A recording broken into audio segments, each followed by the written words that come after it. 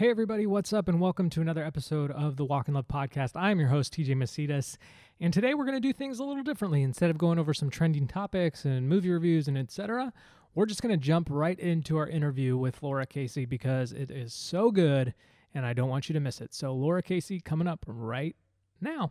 We are so excited to have our next guest on the line and on the phone. This is the second time we've interviewed because I forgot to hit record after we had talked about what it's like to mess up. With me now is Lara Casey. Lara, how are you? I am awesome. It's really great to see you again. I'm distracted, so I even forgot the intro. So Lara is the founder of Southern Weddings, author of Making Things Happen and Cultivate, creator of Power Sheets, and founder of Cultivate What Matters, also a mom of three. So yeah, we're talking and we're having this great conversation, asking you questions, talking to you about like leadership and how it's hard and how sometimes you just need to like own up to your mistakes. And then I look down and I'm like, that record button's not blinking. That was all lost. So real life. This is real life. Thank you, Lara, for coming back on. But yeah, how are you doing? I am awesome. So glad to chat with you. Good. Okay. Well, we're going to jump right into it. Question one is from my wife, Brooke. And Lara and I have known each other for about 10 years. We were both in the wedding industry together. Lara is the founder of Southern Weddings magazine. Brooke and I used to shoot weddings all over the country. And so we just had a really fun relationship, and we've kind of watched each other grow out of the wedding world and just do new things. And our first chat, Lara mentioned how she has about 30 some t-shirts, right? Yep, I do. I have about 30 something walk in love pieces. And I actually calculated the percentage of my own personal wardrobe that is walk in love. And TJ, it's about 15% walk in love. That's amazing. And it can be worn on a daily basis in my house. Yes. In fact, there are times where I look around at the kids and my husband Ari, and I'm like, yep, we're all wearing walk in love right now. I try to purposely match Brooke just to embarrass her, and she gets so mad, and I'm like, she's like, you saw me put that on, didn't you? And I was like, oh yeah, twinsies. Twinsies awesome. All the way. So question number one comes from Brooke. She wanted to know, if you had to start a magazine, a different magazine today, what would it be? Well, I asked my team this morning, and they had a rather interesting answer. They said it would be about otters. We actually just recently took a kind of a quiz about your brand, right. You know, like those old magazine things where you figure out personality type. And one of the questions was, if you were an animal, what would you be? Mm-hmm. And the unanimous answer from the team was otter.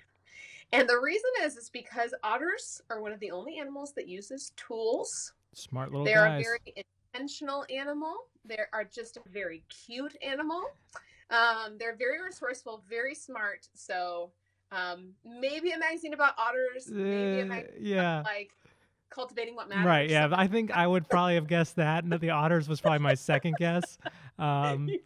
You know, but I think both would be good. And I think, honestly, Brooke would read both. And she'd probably read them in bed and be like, hey, did you know this about otters? And I'm like, stop.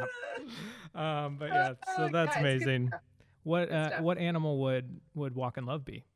Oh man, that's a good one. Yeah. I think that you guys might fall into an otter-like category too.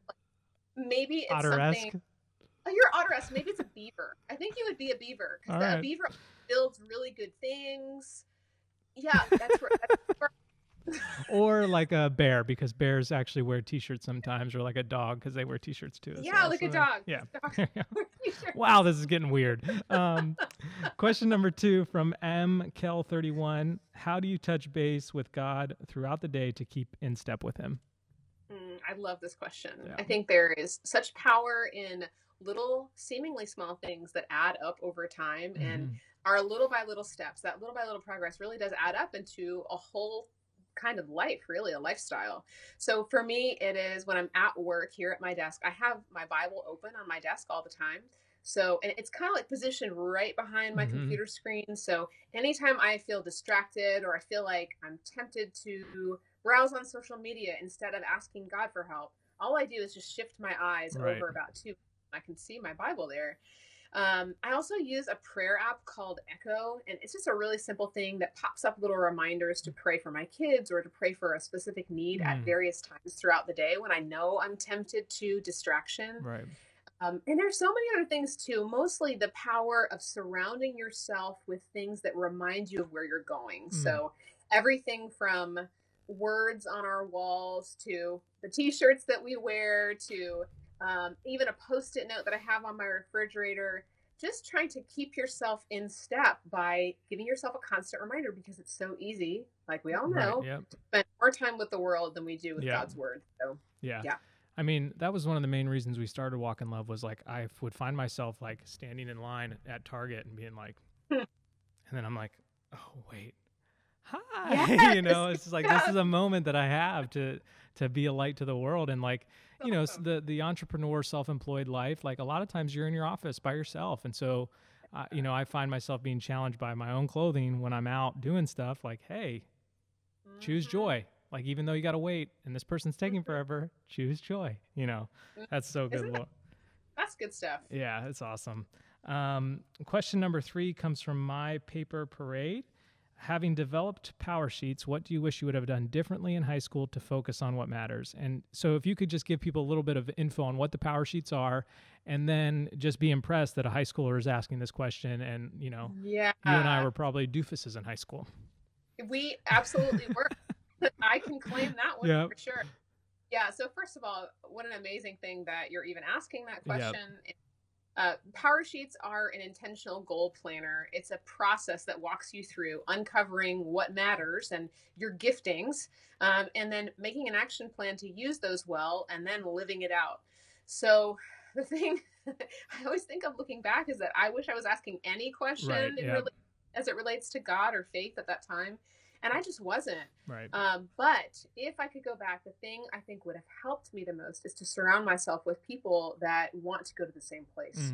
To surround myself with even people who might have been messing up on their path, but at least wanted to have a heart oriented towards God. And I see too in lots of younger people in our church body that are so influenced in a great way by having older friends who have a better faith or a deeper faith, more longstanding faith. So surrounding myself maybe with some college students, or we didn't have Young Life when I was in school. So there was a Young Life thing. I just wish there would have been some way for me to tie into a community of people where I could have asked the hard questions, or I could have said, hey, what does the Bible say about this? Because I don't really know how to read the Bible yet. So yeah. That's so good. Yeah, I think the only question I asked in high school was, what are we doing tonight, or what's for dinner? I think those were the only 2 questions I asked.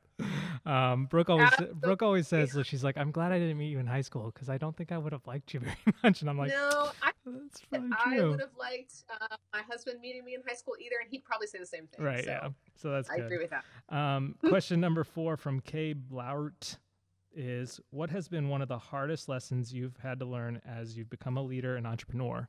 Like maybe you didn't hit record on an episode or something like that, and you had to redo it all again. Something like that. Like, that's just a for example. Like, if something like that happened.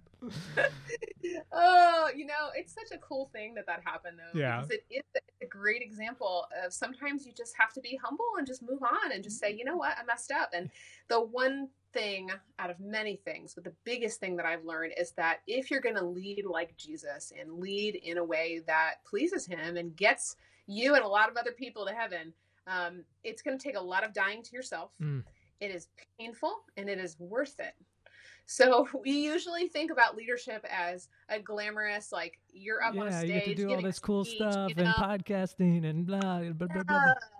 Like you've got the biggest voice out of all your team or whatever it is. And really the truth of the matter is, I don't think many of us would sign up for leadership if we knew from the start what it would entail.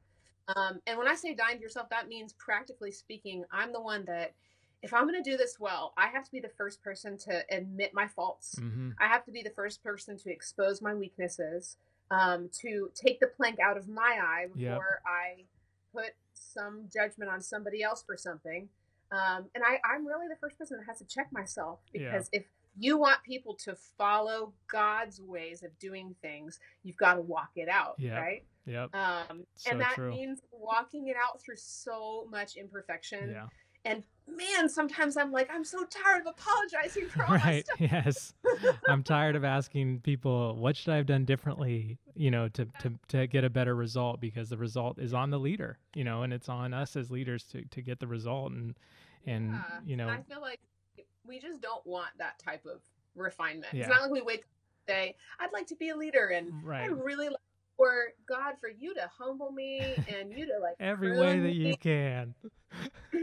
Yeah, but I'll say that the gift of leadership is that painful thing in itself. It's like the gift and the hard thing at the same time.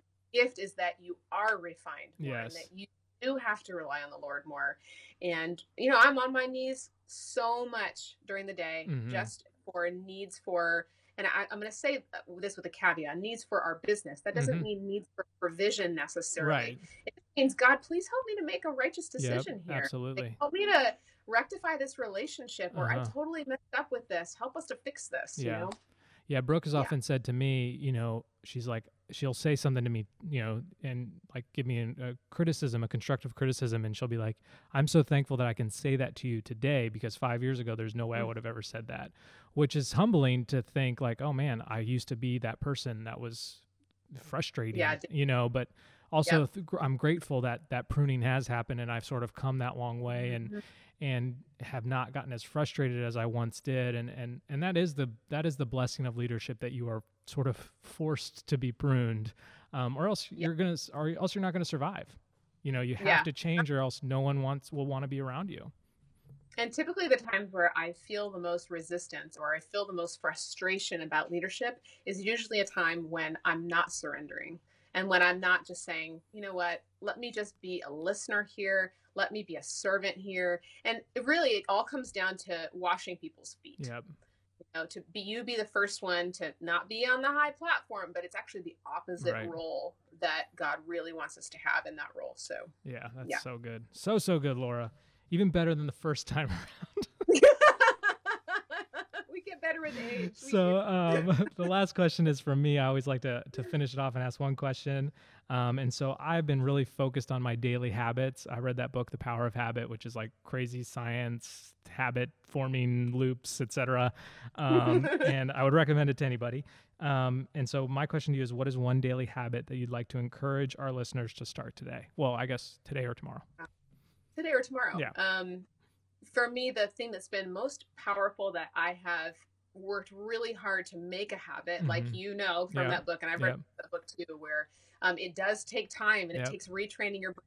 Possible to retrain your brain is to really put God first. And that might sound like a kind of wishy-washy thing, but practically speaking, that means that the very first thing I think about in the morning is not breakfast, not how little sleep I got, but God, just God, being in his presence. And typically it starts with me praying. Like I'm kind of like half awake, and in my brain I'm thinking, God, please give me your will today. Like help me to walk out your truths today. Help me to be brave, help the kids. And that starts to wake me up in the right mindset. And then following that almost immediately is I've started to listen to the Bible on the audio version, on YouVersion. Which is the best voice ever in the history of time. It's so great. And really, it makes me think about how, back in the day, there were no individual Bibles. Right. It was such a privilege for us to have a printed Bible. But for me, laying in bed at 5:30 in the morning, I can't really turn the light on. So I'm so grateful for, like, I turn the volume down to like 1, and I stick it right by my ear so that I don't wake my husband up. But I'm so grateful for the Word of God that is read to me in the same way that it was read to thousands of people before us. It really was soaked in through audio. So I think there's something to that. And so I've been listening to the Bible each morning before I get on social media, before I open my email, even before the kids get up for the most part. And if they get up before that, then they come and listen with me. Just come and snuggle up, right? Right. Snuggle up to some Exodus. Yeah. Let's do this. Oh, that's so good. And I definitely feel like I should start doing that. I like to get out the door and get going. And I've been using my walk as my quiet time. But to go to God first thing in the morning. And we were talking earlier on our first try is like, I always had this like idea that like, I would have my morning quiet time and my Bible would blow open because of the wind and the sun would shine and my latte would be in a perfect heart, probably telling me what scripture God wants me to read. And like, and that's outrageous. That's never going to happen. I have 2 kids now. And so like, that's just not going to happen. But like the simple act of just like holding up the phone to your ear to just listen to it is so good. And just that would put you on the right track. And that's so helpful. I think to me personally, I'm personally feeling like I'm going to start that tomorrow. Like, why not? And I want to build that habit loop into my system. And so to our listeners as well, I would encourage you to do the same thing. So Laura, we are done asking you questions. Why don't you just tell our listeners where they can find you, where they can buy your books, where they can see what you do? Yeah, so you can find me at laracasey.com and also at cultivatewhatmatters.com, and you can find my books wherever books are sold. Yeah, which is so cool. When I go into a bookstore and I'm like, I know that person. That's so awesome. But Laura, we thank you for being on our show twice, even though the first one is, I actually am looking right now. Yes, the recording light is circling. It is recording. Awesome. We're good. You don't have to call me again. We're good to go. Laura, thank you. I love it. Thank you so much for being with us. You have a wonderful day. See you, Laura. Thank you. You too. Bye, TJ. Okay, so that was Lara Casey. We appreciate her doing this twice through. Yeah, we talked about being leaders and how sometimes you have to humble yourself. And I finished the first interview and looked down and said, whoops, I definitely forgot to record that. But that's what happens, and that's okay. But I'm grateful for Laura and for all that she does. She really is an incredible woman who inspires many. I would definitely recommend checking out both of her books. I've read the first one. Brooks read both of them. They're wonderful. CultivateWhatMatters.com, a great place to be. So thank you guys so much for watching. We so appreciate you as well for tuning in, and we'll see you next time. I'm just like, there, wait, oh, no.